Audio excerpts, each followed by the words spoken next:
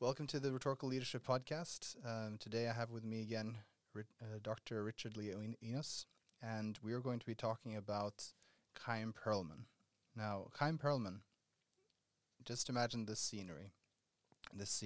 He's a leader in the Jewish underground in Belgium during World War II. And while he's doing all the work he's doing there, which includes, by the way, one of the only successful attempts at rescuing Jews that were being sent to concentration camps. While he's doing that, he's writing a book on justice.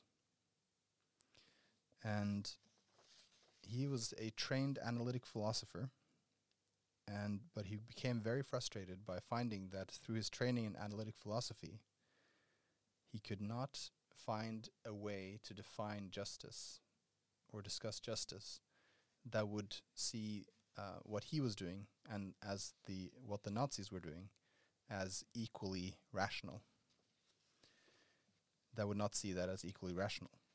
And he said that if there is no foundation for justice in the current vocabulary in his field, in analytic philosophy, and therefore the vast domain of values and norms would remain vague and unexplored so long as we limited ourselves to affirming that values have a role in our lives without knowing how to talk about them or how to adhere to them.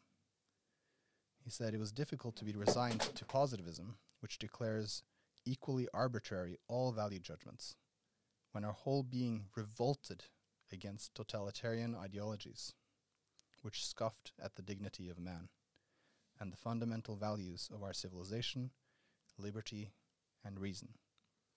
And this prompted his turn towards the ancient art of rhetoric, of which he became a proponent of the new rhetoric and one of the greatest contributors to the field of the new rhetoricians. Wouldn't you say?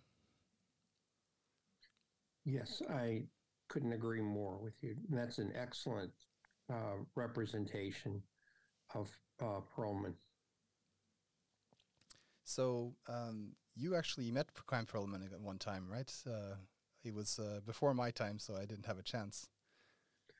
Yes, I was very lucky. I was at a conference in Louisville, Kentucky in the United States, and Professor Perlman was there, and I had the opportunity to speak with him briefly. It was a wonderful moment, inspiring for me, partly because going into that, or primarily, not partly, I think, because I do consider him to be not only one of the great rhetoricians of the 20th century, but I feel that his impact over time may be realized as the strongest. And that's saying something, because the 20th century and what are called the new rhetorics of the 20th century is an incredibly important period in the history of our discipline. So to rank him that highly, I hope will give a perspective on how I view his contributions. Now, for those who don't know about the term, the new rhetorics, or the new rhetoric, we've talked so far about Isocrates, Aristotle, Cicero, Quintilian. These would be classed in kind of the classical rhetoric or the old rhetorics group, you could say. And when we talk about the new rhetoricians, we talk about primarily, would we say, 1900s, especially after World War II. We have somewhat of a movement where with a lot of people in a lot of different fields actually doing a lot of the same things and turning towards rhetoric as a cure, you could say, for exaggerated positivism.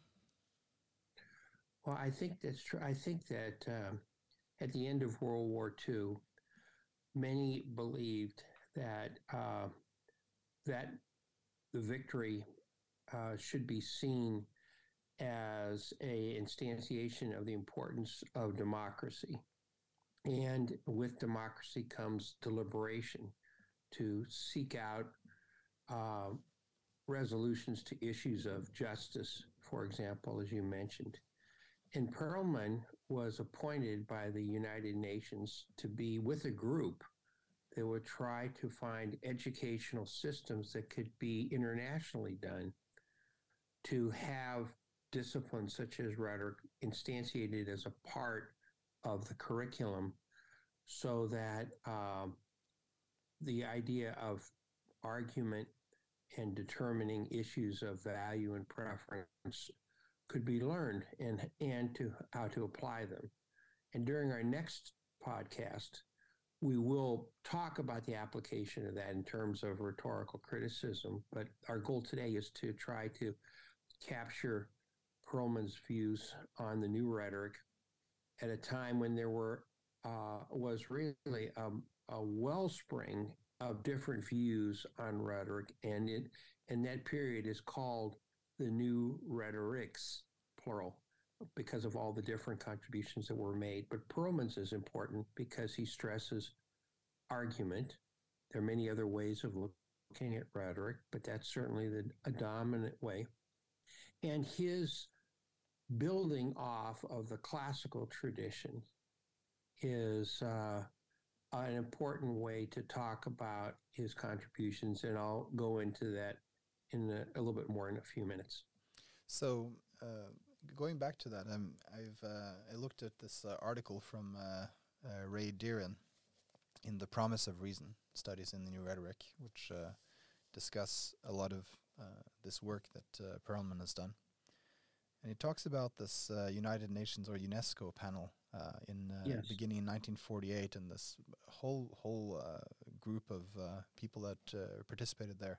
Arne Næss was a philosopher from Norway, that he was there. Richard McKeon was there, Stein Rokkan. So a lot of people from the democracies of the world, you could say. And they said that for the first time, this is the committee postulated that democracy had emerged as an uncontested value following the defeat of fascism in the just completed war, and that for the first time in the history of the world, no doctrines are advanced as anti-democratic. The acceptance of democracy as the highest form of political or social organization is the sign of a basic agreement in the ultimate aims of modern social and political institutions. So, whereas before it was kind of like, before World War II, a lot of people felt maybe democracy was kind of run out of gas. It was doomed to failure. It was a lot of people, as Patricia Roberts Miller talked about, saw democracy as tied inherently to a kind of laissez-faire, kind of liberalist economy, that you couldn't have democracy and at the same time have a large welfare state and those kind of things, which obviously today we don't see it that way anymore. After World War II, it felt like democracy has won the day, and we're going to consciously promote it and enable people to become citizens in a democracy to prevent that this terrible thing ever happens again. Now, in the light of our current kind of populist authoritarian moment, you could say, where even people in democracies are in crisis in a lot of countries, how good of a job do you feel that we've done? Well, I think we need to do a better job. I think we need to go back and to learn lessons from the horrific experiences of World War II and what the objectives were after that, which I think we have departed from, or at least not to the degree, enacted them to the degree that we would want. I think education is the long-term solution, and I think in part of that education is to listen carefully to the ideas expressed by Perlman, because he provides a way for us to deliberate and systematically make choices that are rational in terms of justice and resolving social issues. As he said in the conclusion of his work, The New Rhetoric, the alternatives are disastrous. You can have a fanaticism where you have no choice, you just have to follow the dictates, or you can have ambivalence where you feel any value is as good as any other, and so it doesn't make any difference, and you throw up your hands in despair. But the alternative is to have rhetorical deliberation through argument where you can try working together with people to make reasonable decisions about courses of action and express rival views freely and without intimidation. And enacting that system, I think Perlman would have said, is the resolution that should come out of the terrible experiences that we had in the war. So should we set the stage a little bit, as he does in the book, and talk about the poverty that how Descartes and later other positivists essentially robbed the concept of rationality of anything that wasn't self-evident or wasn't as the positivists will say, anything that's not empirical or analytical is just rubbish. It's nonsense. Yes, I think to do that, we if we do, as you said, go back in history, we can see that out of the classical period, rhetoric had thrived as a system for trying to have civic, social issues deliberated and resolved. But during the medieval period, just because of the conditions, a lot of those works on rhetoric were lost. The Renaissance was an exciting period to rediscover them and to reintroduce a lot of the ideas of the classical period into Renaissance thought. But also during this time, there was the rise of science with Descartes in the 17th century in his work, A Discourse on Method. And there was a competing view. One is that knowledge through scholasticism comes down through the tenets of religion and the starting points. And these are views that we give the status of fact and truth to. So we have great thinkers, obviously. Thomas Aquinas would be probably the best example. But we have science, which is emerging and saying we're not going to take starting points on just ideas of faith, but rather the status of what we think is fact. And for us, fact is empirical observations or logical demonstrations. And so, for example, if you were to say, well, we're going to talk about Euclidean geometry, and we're going to try to find proofs based upon these problems. And we do have axioms. They have kind of like our ideas of faith, where we say shortest distance between 2 points is a straight line and parallel lines never meet. And if we accept those, then we can make really ironclad arguments as long as we're consistent with the systems. But Perlman might have said, well, suppose you don't agree that parallel lines never meet. Maybe, as Einstein said, somewhere out there in the universe, or maybe time is relative.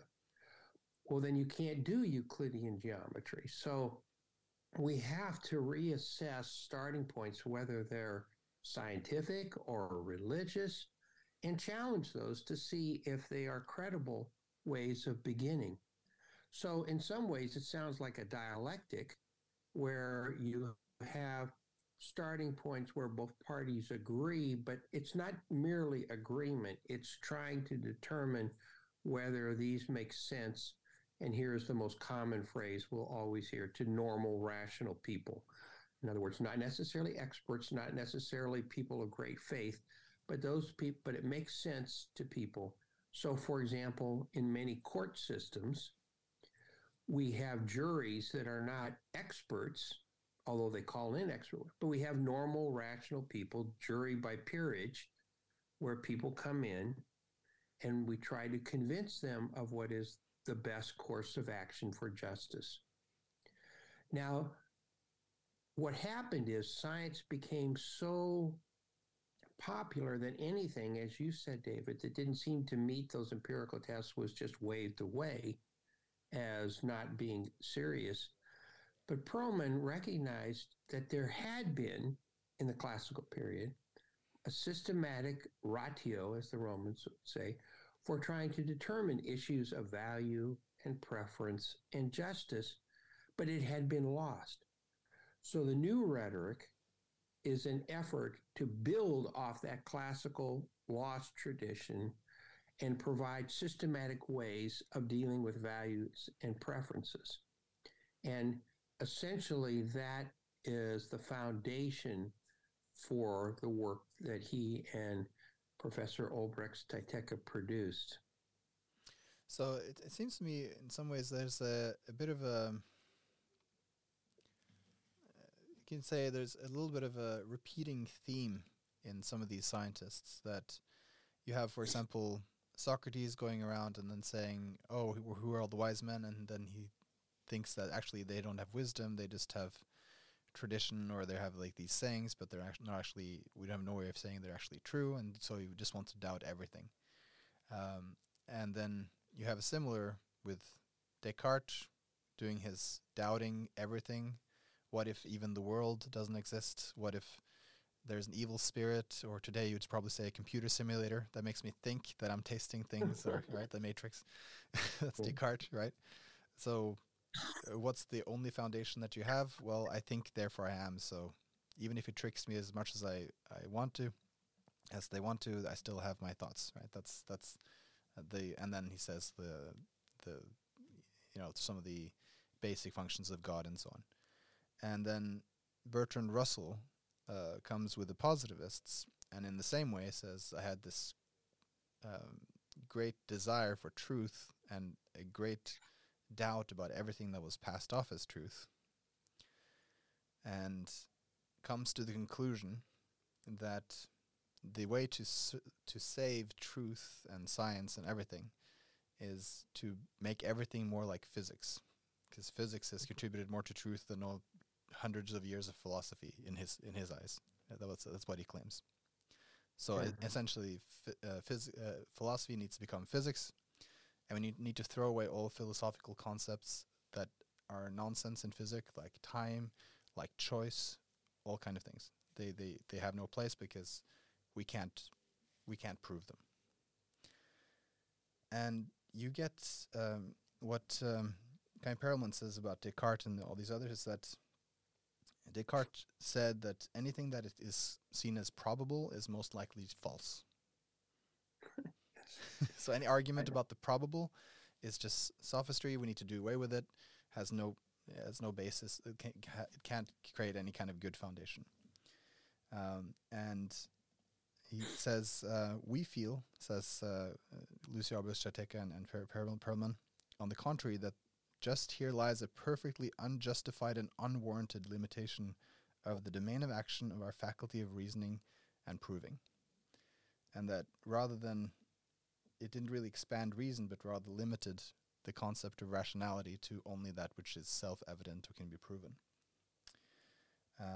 And as a result, he says, we've gained great abilities when it comes to acting on things.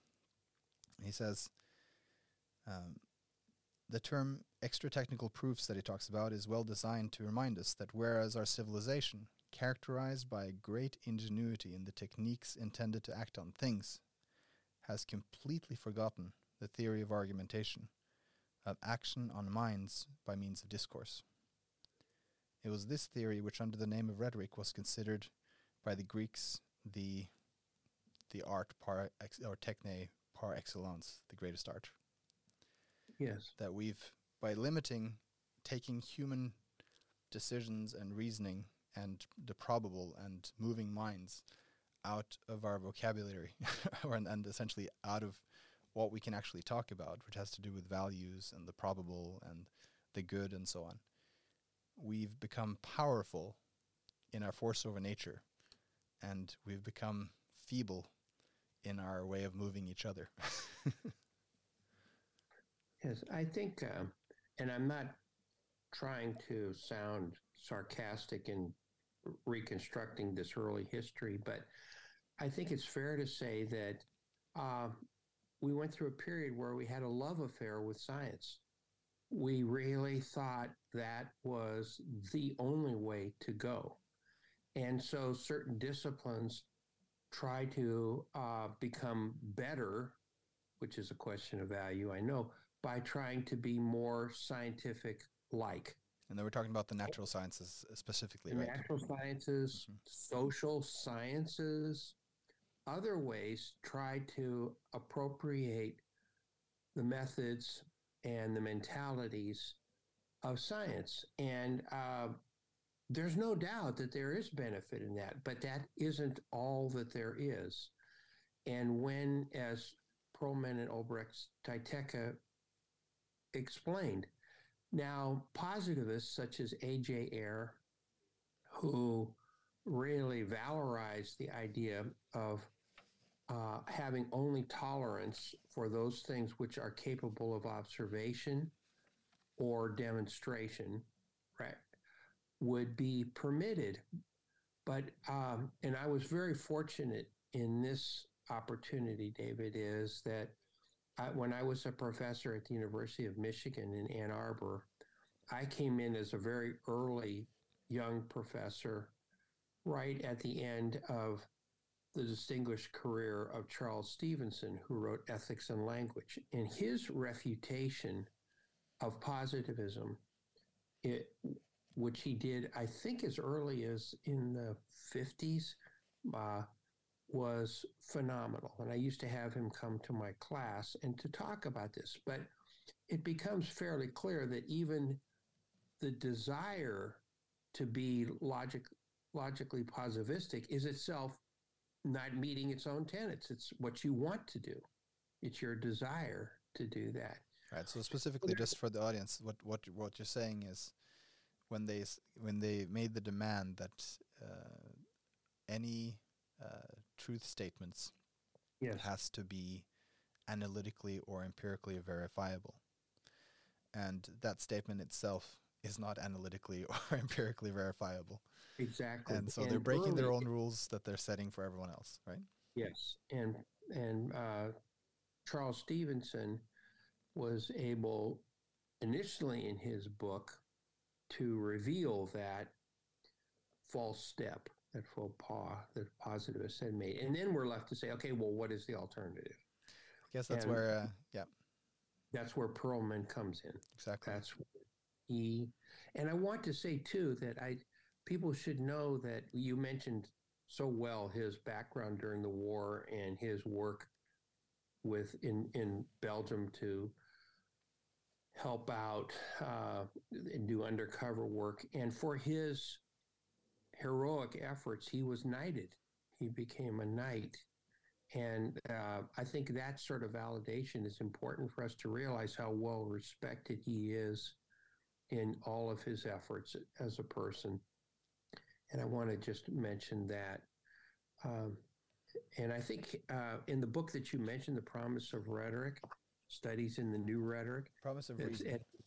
I'm sorry, excuse me. Thank you. Yeah. The Promise of Reason, edited by John Gage. I did a review of that book. So if individuals who hear this are interested, I don't have the citation right in front of me, but I can get you the review and you can see my thoughts about it when it came out. But they're all very laudatory.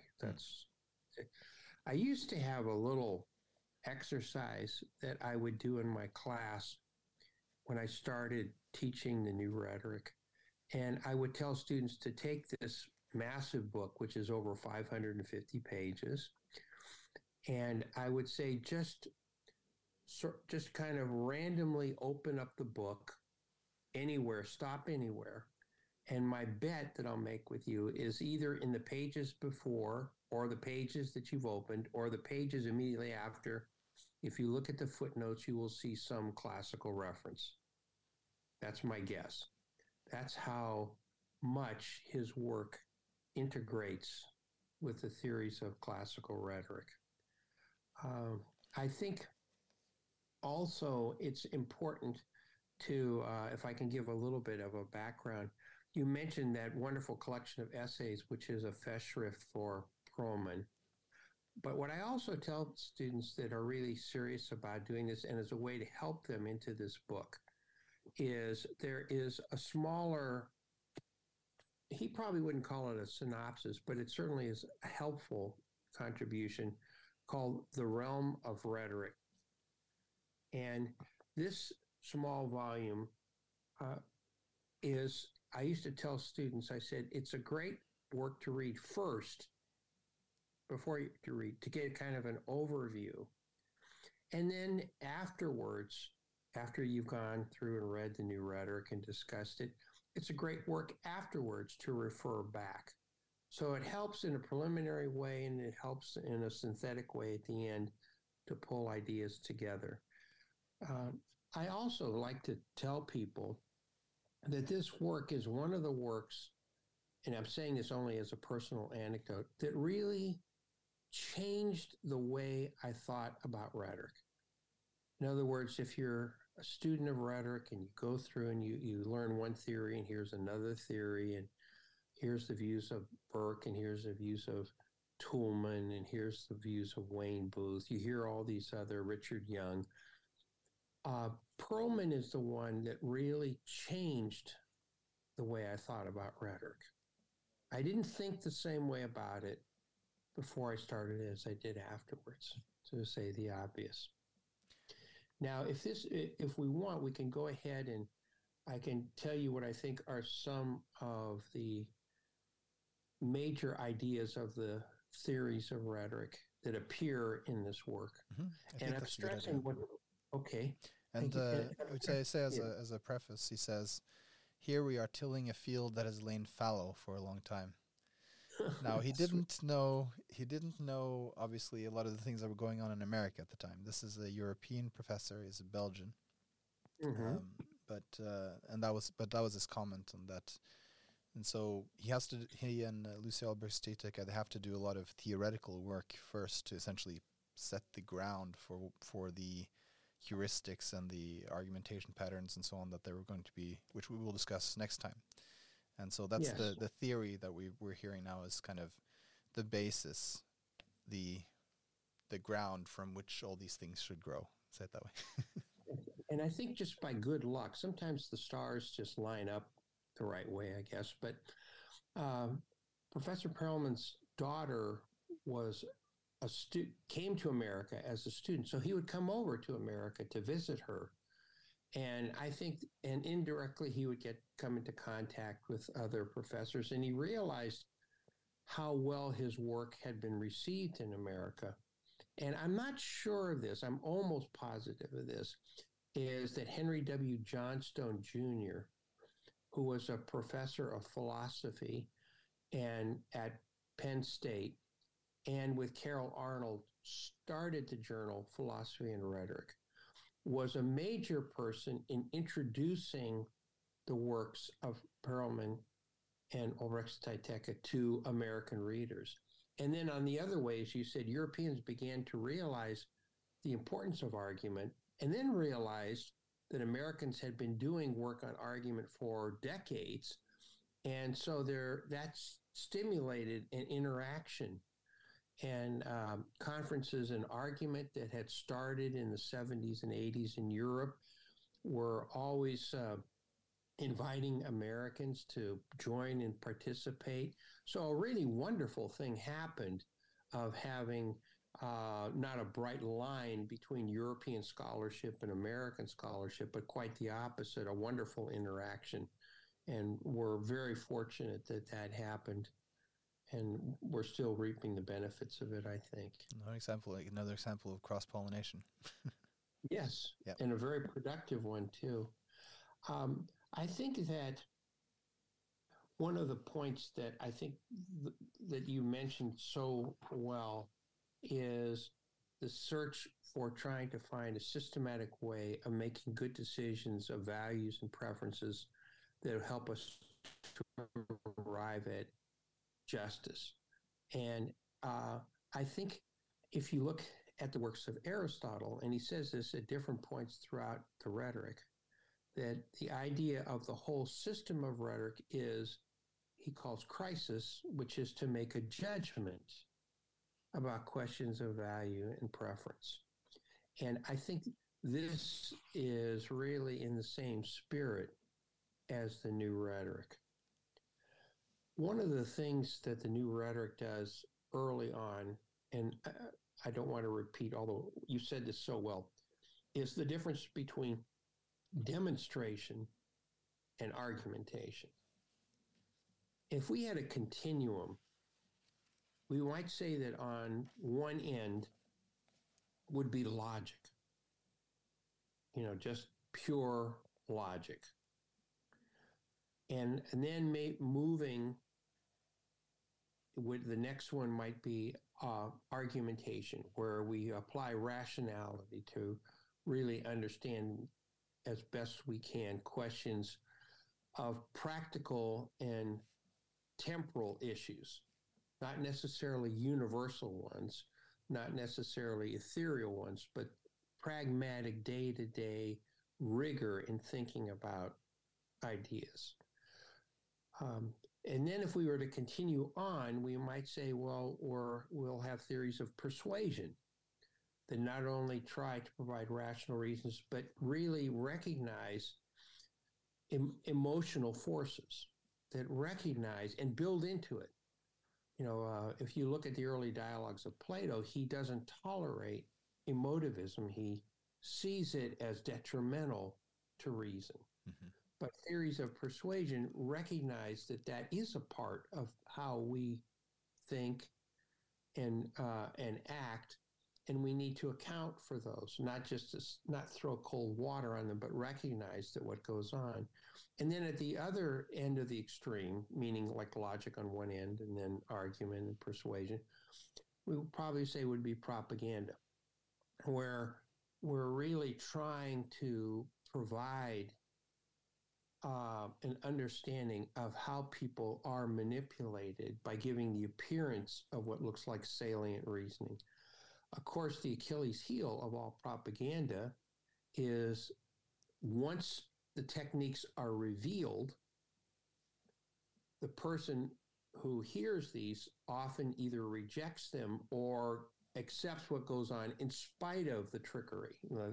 Sometimes you and I have had a system where we say, well, I really agree with the point, but I don't agree with the way you're arguing it. I think there are other reasons. But the idea is, as Aristotle said, we can make judgments. So you can say, in some ways, this continuum is from the very thorough, but potentially very ineffective and very limited, to the broader, potentially very effective, but not very thorough. Like some propaganda is just instill an emotion, and that's all it does. It doesn't even have any data to it, right? It doesn't even have a claim. Just yes, this is who we are. This is who you're supposed to be. Or just do this. Just a directive with some kind of emotion behind it. Yeah, we've been in situations where we're arguing with someone, and a person will just look at us and say, "There is no argument that you can give me that will change my mind." Right. Well, as I used to tell my students, theoretically when that happens, rhetoric is of no value, because no matter how good your arguments are, they're going to reject them. So part of this is that we have to have an open mind to be able to not only listen to other arguments, but try to see if they are worthy of changing our view. So there is a hope of an openness to give a fair hearing. And so, say it this way: Perelman is interested in the middle of that, right? Yes. Where it's like, yes, it's arguments adapted to an audience, trying to engage them, but not pure emotivism or what he would say. He says Plato calls these things flattery, but they're not. Just adapting to your audience is not just flattery, because you just flatter them, you don't actually change their mind at all, right? So Yes, it's adapting to your audience, but also changing their mind through argumentation. Yes, freely. There, we're not holding a gun to anybody's head. When someone tries to rob another person, they don't go about saying, well, I want to give you all these 5 reasons of why you should give me all your money. They merely hold a gun and say your money or your life, right? And they try to take away any possibility of doing anything. I used to ask my students, what do you think the difference is between a skeptic and a fanatic? Because you think there would be, and I said, well, the fanatic believes that his or her values is the truth, and they don't tolerate any other views. So some religions might say ours is the only religion. All other religions are not adequate or accurate. And the skeptic, all values are to them just irrelevant. They don't make, no one is any better than the other. So, sometimes when we get into an argument with people, the other person will say out of frustration, look, I don't care anymore. You do whatever you want. You just go ahead. I don't. And, and that is a failure in argument because, and it sometimes I feel it's as bad as coercion because they've also closed their mind. They just say, just do anything. I don't care anymore. So you have to have, as you say, David, that kind of middle ground where you care about things and you realize that something needs to be looked at and you're willing to give it a fair hearing, I would say. One of the ideas I just touched on was the point of a universal audience. In the arguments of science, if you want to call it that way, there's a belief that what makes for a good argument in science is that it makes sense to everyone.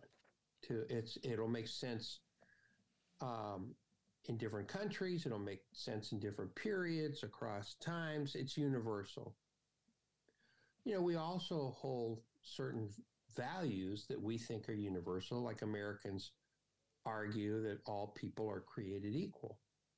Now, our history has shown that some Americans don't agree with that, but that's a starting point. Perlman and Ulbricht-Scitek show in the New Rhetoric that what we really do in everyday interaction is direct our arguments to particular audiences, to people who are real listeners or readers or hearers, and they have with themselves their own values. So in the New Rhetoric, they start off,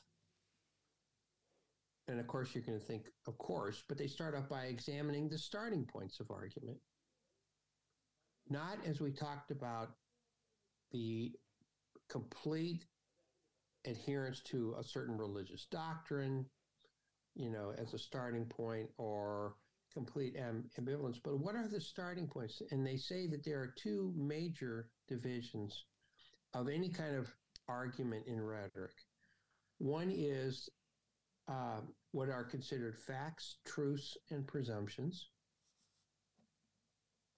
And those are called arguments of the real. In other words, a fact. It is a fact that I'm in the United States of America right now. Truths can be connections of facts. Because I'm in the United States of America, I can't be in Europe at this moment because I can't be in 2 places at the same time. And then also, and some people might contest this, presumptions. When you go into a law court, we try to say that one of the things the jurors need to do, and we try to screen for this, is to presume that the person who is being litigated is innocent until proven guilty. Some countries have a presumption of the opposite. You have guilty and you have to prove innocence. But there are presumptions of starting off that are seen as real. The other part of the starting point of arguments are arguments that of value, where you establish not only the worth of something, but also its hierarchy. How important is it to you? Right. And also a preference for how you like to argue. And I'll get to that in a second. But in other words, we say that I value my money. I really like to accumulate money. It makes me feel secure. I feel happy. It gives me a certain degree of freedom. And then we have another value. Well, if you donate your money, you may be able to help find a cure for cancer. And I really value that. I want that. I don't want to give up all my money, but I can adjust my hierarchy, so I'll give some money for cancer research based upon why you say this is important. So I'm open to adjusting my values and the hierarchy of my values. The other things is sometimes we just prefer in the starting points certain kind of arguments over others. Like, for example, if you say, I would say the history of soccer, of football, calcio, and it is based on statistics. We determine the worth of a player based upon her or his statistics. How many goals did they score? How many championships did they have? And we just like to argue that way, that we prefer to chronicle the history of soccer statistically in order to capture its history. Or if we say someone belongs in the Hall of Fame, how do we argue? Well, we don't just say, well, his mother thinks he should be in the Hall of Fame. We say, here's how many goals he scored. Here's what he did on defense, that sort of thing. So all of that, those starting points are important. But then they go on and they say, we need to recognize how rhetoric operates not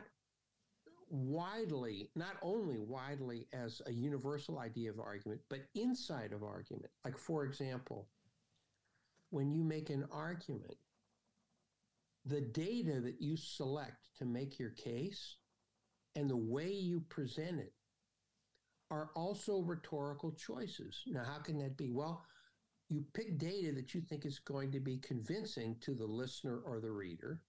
Some things may not matter to them, but you're thinking this will matter, and how to present it.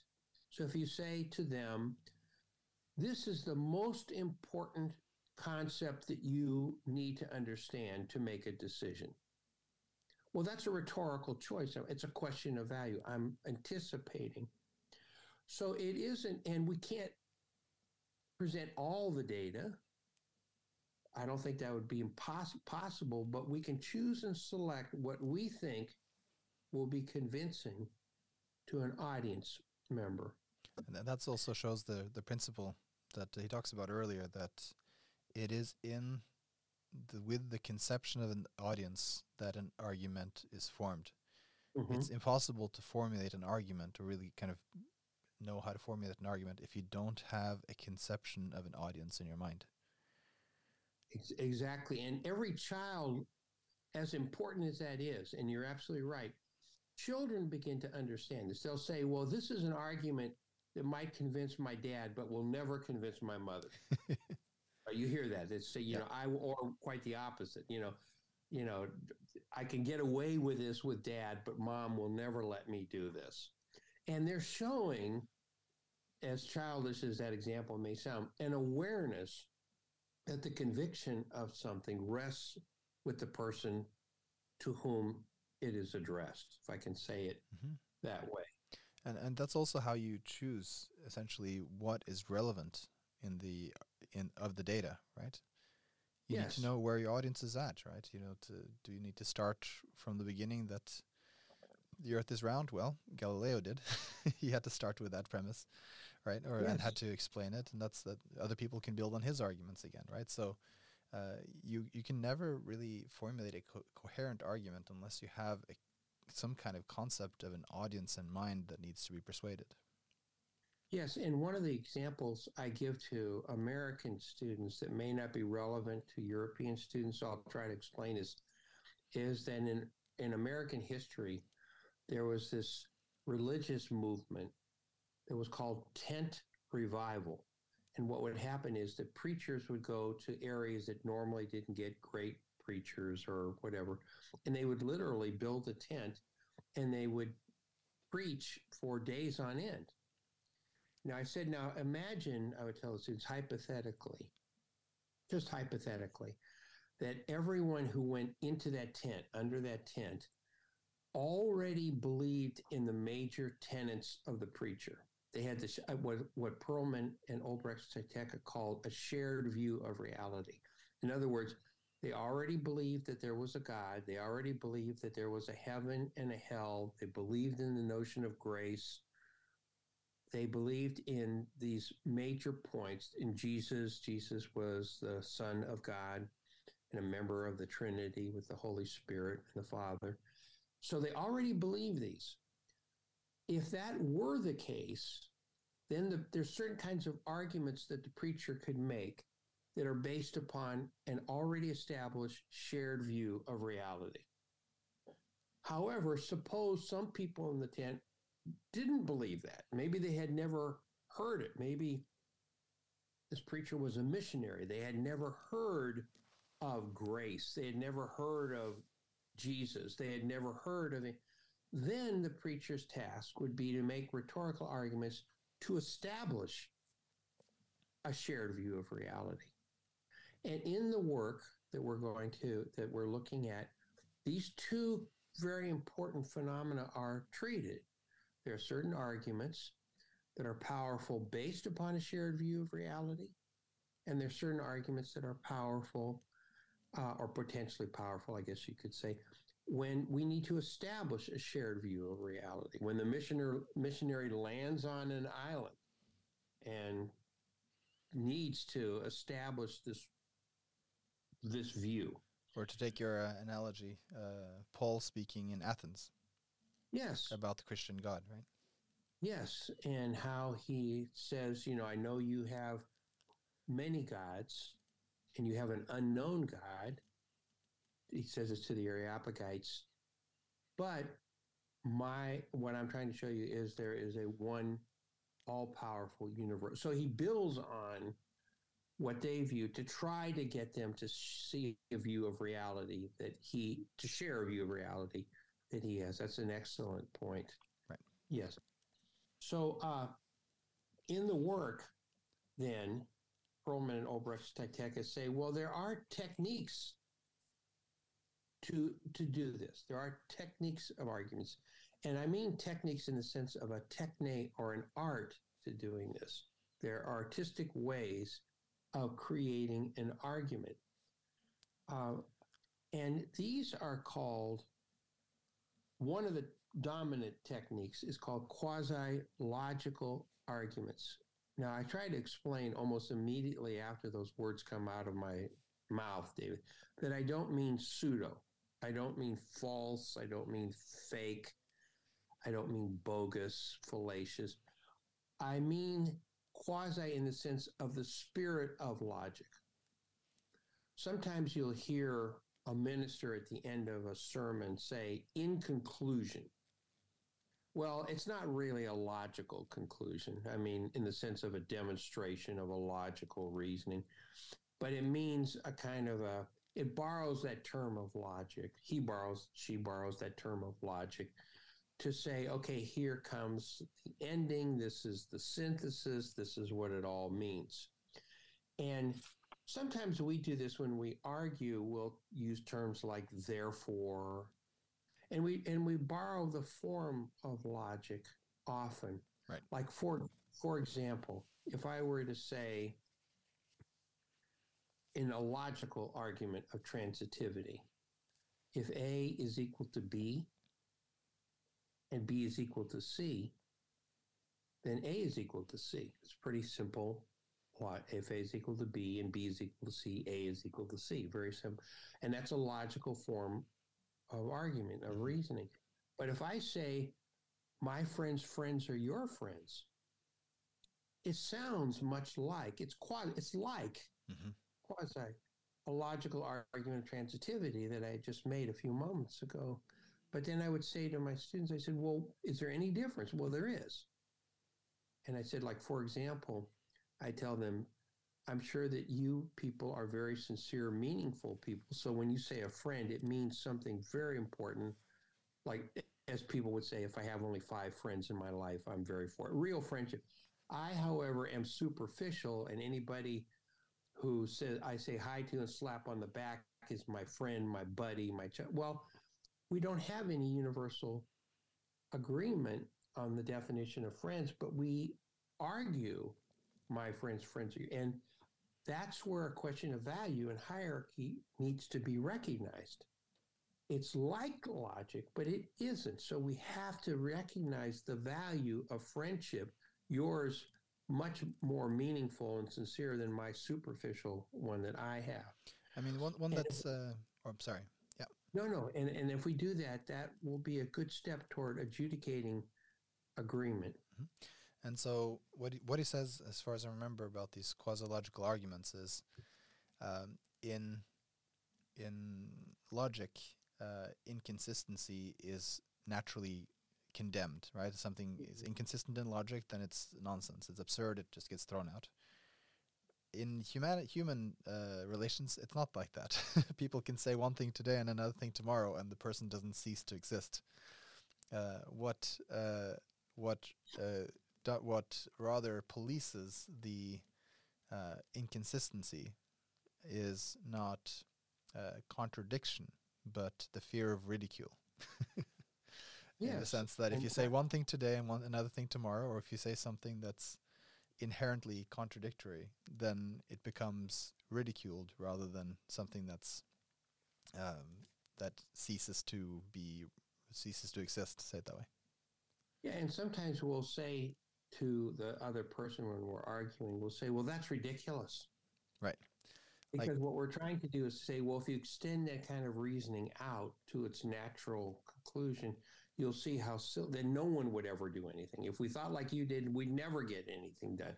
If we thought, so what you're trying to do is to extend the consequences of that mode of thinking to show that it's not viable, it's not good, it's not realistic, whatever your ends are.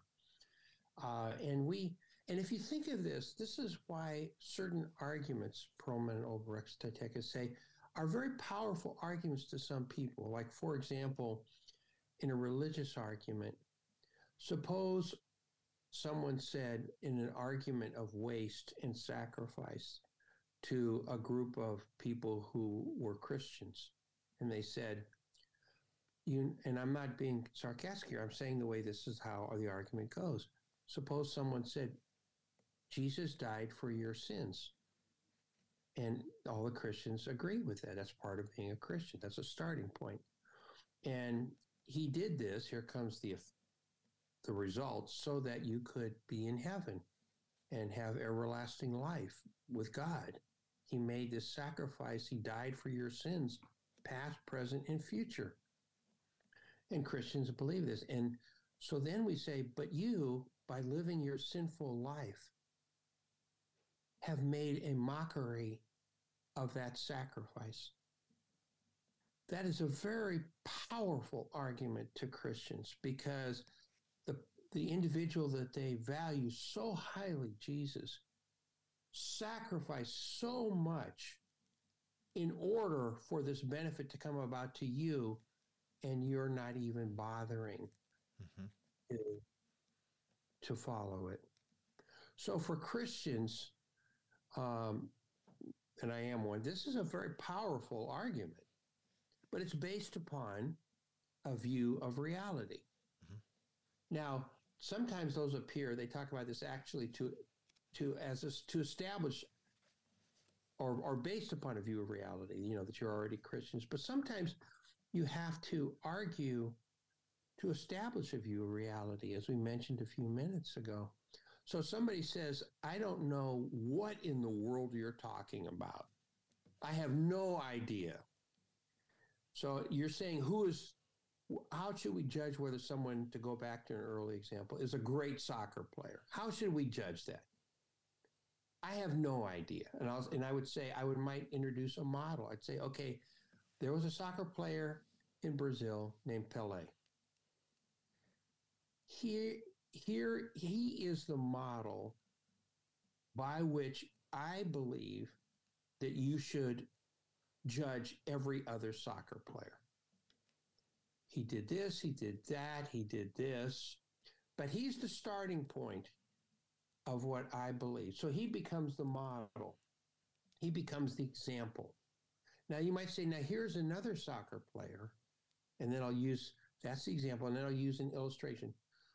Ronaldo is, I think, a great. He may not be as like Pele in this and that, but he's also good. So by examples and then by subsequent illustrations, you begin to establish a view of reality. And that becomes, if you will, the kind of denominator of your fraction. So you say, okay, I'm going to judge every other soccer player. I agree with you by the standards of Pele. That's how I'm going. So that's how we can begin to establish a shared, but those are rhetorical, again, because they are questions of perception, value, preference that are agreed upon. And then you, as a way of then listening to the particular audience that I'm making, argument that I'm making, to this particular audience. So just to recap, very quickly, those things. So we have the quasi-logical arguments that follow the structures of formal logic, but adapt those to everyday arguments that we have. But they're similar to like the formal logic arguments, but they operate in different ways. Then we have the arguments based on the structure of reality, which take essentially certain things that we take for granted about how reality is structured around us, which may be based on culture, tradition, etc., and use those as starting points for arguments. So in some ways, they're almost deductive based on those things that we already accept. Whereas the arguments to establish a structure of reality, here it's more inductive. We have to set something there that's not already there. So we have to start creating a structure. And you notice this in, for example, new business ventures or new areas of technology. And then the first things you do is we need to start benchmarking. Okay, we need to have some best practices. That's all model, right? Model, anti-model. This is what you probably should do. This is what you shouldn't do. In areas where a lot of things haven't been established already, where you're creating a new concept or a new orientation, just trying to orient yourself in a very new reality, then you immediately start creating these arguments based on establishing a structure to establish a structure of reality. I think a good example also of this is race cars. Is that Europeans, Grand Prix type racers? We usually have a view of reality of the engine. What is the engine that drives this? Well, it's piston driven. And so that's the notion of engine. And some people say, well, we need to completely reconceptualize what an engine is. We're going to do something completely different. A turbine engine. It's not anything like a piston. So we reconceptualize the reality of what an engine is, because you only think in engines in terms of piston driven. And that's all you ever think. So you can make them better, you can make them more efficient, you can do that, but that's it. So we're thinking of a whole other group. And so one time when I was working with my late wife on an advisory board for a hospital, I said, one of the problems you have is your notion of a hospital, and I tried to say this respectfully, is based upon a kind of a 19th century notion of what a hospital is. And you need to rethink what a hospital can be outside of that box that you have created just because of tradition or whatever. You need to reflect on what it could be. I think the last point too that I would like to mention, and I think you've summarized those in an excellent way, David, is called the dissociation of concepts. Now, we remember that when Plato, you may alluded to this, was criticizing the sophists in his dialogues, he said that the sophists only gave the appearance of wisdom, not true wisdom. So he was trying to create a dissociation of, here's this concept of wisdom, and it's not just that I'm in there with all the other ones. They give only the appearance of wisdom, but I'm trying to seek true wisdom. And so he tried to create a dissociation. St. Augustine argued about the notion of faith, about the appearance of faith and real faith. What does that mean? Sometimes students do this. Can you imagine if we had a first day of class and no one knew the teacher and none of the students knew the teacher?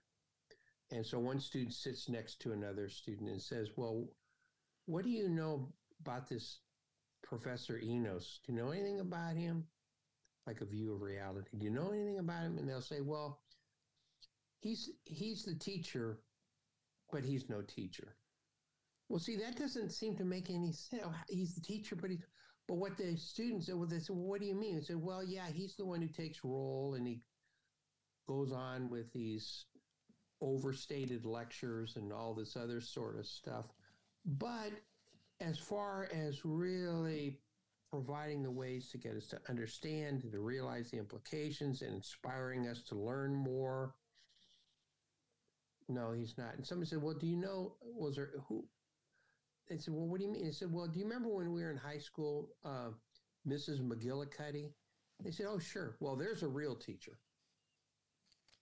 There's somebody. See, they're taking that person as the standard. So they're establishing not the appearance, but they're saying this is the reality. This is what a teacher is all about. And sometimes we do this all the time. Like we'll say, this person is a real student. These are statements that prompt dissociation. Here is a real professor. This is what being a professor is all about. And so sometimes there are arguments where you have to establish dissociations so that you can have a standard, as I mentioned earlier, like a denominator to judge. So they'll say, well, do you remember Miss McGillicuddy? Well, yeah. Well, Professor Smith is just like her. So I'm signing up for that class. That's great. It's kind of like the unjust law is no law at all. Yes. Like and kind of have divine law versus earthly laws, and then says unjust laws do not have the divine approval kind of thing. Yes, and sometimes people will say, like, it's just Gandhi there, I'm breaking the law, but it's the law of man because I'm trying to follow a higher law. Mm-hmm. Reverend Martin Luther King Jr. did the same thing where, he would go to jail in Birmingham. He broke the law, but it wasn't the law that he thought he was going to be judged by. Judgment. Right. And so the idea of rhetoric is you establish this view of reality, that is the basis for adjudicating the particular arguments that are being made. And so the dissociation of ideas, would you say it's a basic, it says, we often say when you want to persuade someone, when you want to inform someone, you just take what they already know and just add some knowledge. When you want to persuade someone, there's usually some demolition work that needs to be done first, right? So you need to, in some ways, show that the structure that they currently have is faulty in some ways. And so the dissociation of ideas is essential to that move, right? To that basic first move in persuasion, to show that, no, I want you to be true to law and justice, but true law and justice. Not earthly law and justice, not just the letter of the law, but the spirit of it, etc. So, and sometimes, in everyday interaction, we hear people say, when I was young, I used to think the only thing that was, and here comes the word, really important was just earning a lot of money. The more money I earned, the better. But then as I got older, I've changed my view. Now I know that what's really important is giving back to society, and that means that I'm going to try to be more philanthropic. I'm going to try to use that capacity that I have to earn a lot of money, not for its own sake, just to grab it because I can grab it, but as an instrument to get at what's really important, that is helping other people. And you hear this all the time. Or sometimes when we get an argument and you're trying to, and I'll say to you, I really mean this.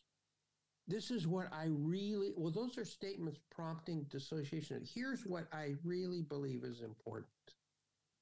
And we hear this so often. There was an old study, I hope it's still true. I don't know if it is, that they asked college freshmen back in 1968, what value do you most admire in people? What value do you most admire in people? And you think they might say, well, college freshmen, they're what, like 18 years old, 19, good looks, money, whatever.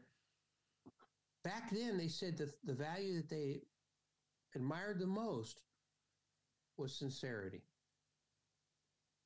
And of course, their opposite value, the value they admired the least, was hypocrisy.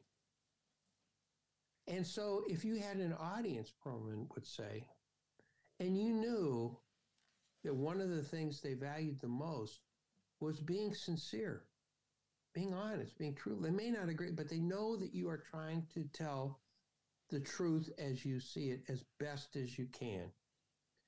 That is, for that audience, a persuasive force. That can be a very, and you need to realize that. I used to tell the students, I said, one of the things, and I taught propaganda analysis for, I think maybe 25 years. I used to tell students, one of the things I can never say anything in class that you don't for a moment think is completely my views or my beliefs. Because if I lose any credibility in a propaganda class, it's all lost, because then you're going to think everything I say is a trick. I'm just doing this to hoodwink you. Right. But I think the tremendous advantage, and to synthesize this, is that, and I know I'm saying the obvious, is that Perlman and Obrecht-Sayteke have really tried to provide a systematic way of arguing in order to arrive at justice, to make decisions that are seen as just, shared by the listener or the reader as well as the speaker or writer mutually. And I think that's a tremendous contribution to argument. The criticism that you sometimes get from philosophers is that he's purely descriptive and not normative. But I think there goes some of the biases, again, of the philosophers, and especially analytic philosophers and others, right? That there's no value in truth that we get at through argumentation. That has to do with probability and so on, because essentially it's not as strong as what Aristotle said, that truth and justice are naturally stronger than their counterparts, and so you can only lose if truth and justice don't have adequate representation. But it does show a certain belief, I guess, in humans that we're able to reason together about things and reach things, and that the whole structure of civilization and culture and so on that we've worked our way through is not without value, because we have all the arguments we can look back at. If we want to go back now and look at the freedom of the press and expression, we can go back to John Milton and the Areopagitica and his first arguments for the freedom of the press, right? And which were religious at first, right? Saying that, look, if you can't trust your conscience to a king or a ruler, how can you trust then what formed your conscience, or what you let form your conscience, to the king or the ruler? And very, very interesting, still very relevant argument. And we have those structures, and we can build on other good arguments, and through that have some kind of progress, even in matters where we talk about probability and likelihood and preference. Yes, and I think in light of a point you made in the beginning, I know that some philosophers may criticize Perlman, Obrecht-Sayteke, and maybe even rhetoric itself, but I'm saying this, and I'm saying this without sarcasm or anything. Many of those philosophers have not made a thorough study of rhetoric before they made those criticisms. When they have, people such as Henry W. Johnstone Jr., they've recognized the rhetorical vector that even exists in philosophical argument. and his book on validity and rhetoric and philosophical argument and outlook and transition is a great illustration of that. I also feel, and this is more at home to me, that classical philologists and historians who might criticize rhetorical treatises of antiquity often have not made a thorough study of the history of rhetoric before they made those criticisms. Mm-hmm. And if they had, I think their views would be different. And I've said that in various reviews of works with all due respect, because it's not that scholarship isn't credible, it's just that it's not informed on that point. Right. And I think one section here, it's quite a long quote, but on page 512 of the New Rhetoric, they address this quite clearly, what they're trying to do and what is lacking in the analytic philosophers and the others that have been working on this. He said, they say, as you talked about, the increased confidence brought about in the procedures and results of the mathematical and natural sciences went hand in hand with the casting aside of all other means of proof, which were considered devoid of scientific value. Now, this attitude was quite justifiable as long as there was the hope of finding a scientifically defensible solution to all actual human problems through an increasingly wide application of the calculus of probabilities. But if essential problems involving questions of moral, social, political, philosophical, or religious order by their very nature elude the methods of the mathematical and the natural sciences, it does not seem reasonable to scorn and reject all the techniques of reasoning, characteristic of deliberation and discussion, in a word, of argumentation. It is too easy to disqualify all reasoning that does not conform to the requirements of the proof, which Pareto called logico-experimental, as being sophistical. For if all reasoning of this kind must be considered as a misleading form of reasoning, then the lack of logico-experimental proofs would leave the field wide open in all essential spheres of life to suggestion and violence. I think that is an excellent quotation to capture what we've talked about today and the contributions of Perlman on the theory of rhetoric. Thank you. That's an excellent point. All right. And next time we'll be talking more about the specific heuristics that he developed for how we can understand how to build up these things, how to strengthen those kind of arguments, how to question those kind of arguments. And I feel like it's in some ways a guidebook to democratic deliberation. It is. And I think when we talk about this next time, where we've been stressing here theory, we're going to talk about criticism. So I'll start off by giving a more general overview of the distinctions between rhetorical theory and rhetorical criticism. How does literary criticism compare and contrast with rhetorical criticism? And then we'll move into the heuristics what are heuristics and how they can help in making judgments about how you want to do this. In other words, the application of the theory in not just trying to understand what goes on, but to judge whether you agree or not. So here, starting as we did with this Jewish underground resistance movement in Belgium, sitting there between plots and plans of other things, writing his book on the nature of justice. This was his solution, that the nature of justice is something that we argue ourselves to. We talk about preference, we talk about values, and we talk about probability, and those have value and should not just be thrown away and cast aside as unscientific and therefore irrational. Yes, I couldn't agree more. All right. Thank you. Thank you very much. Thank you.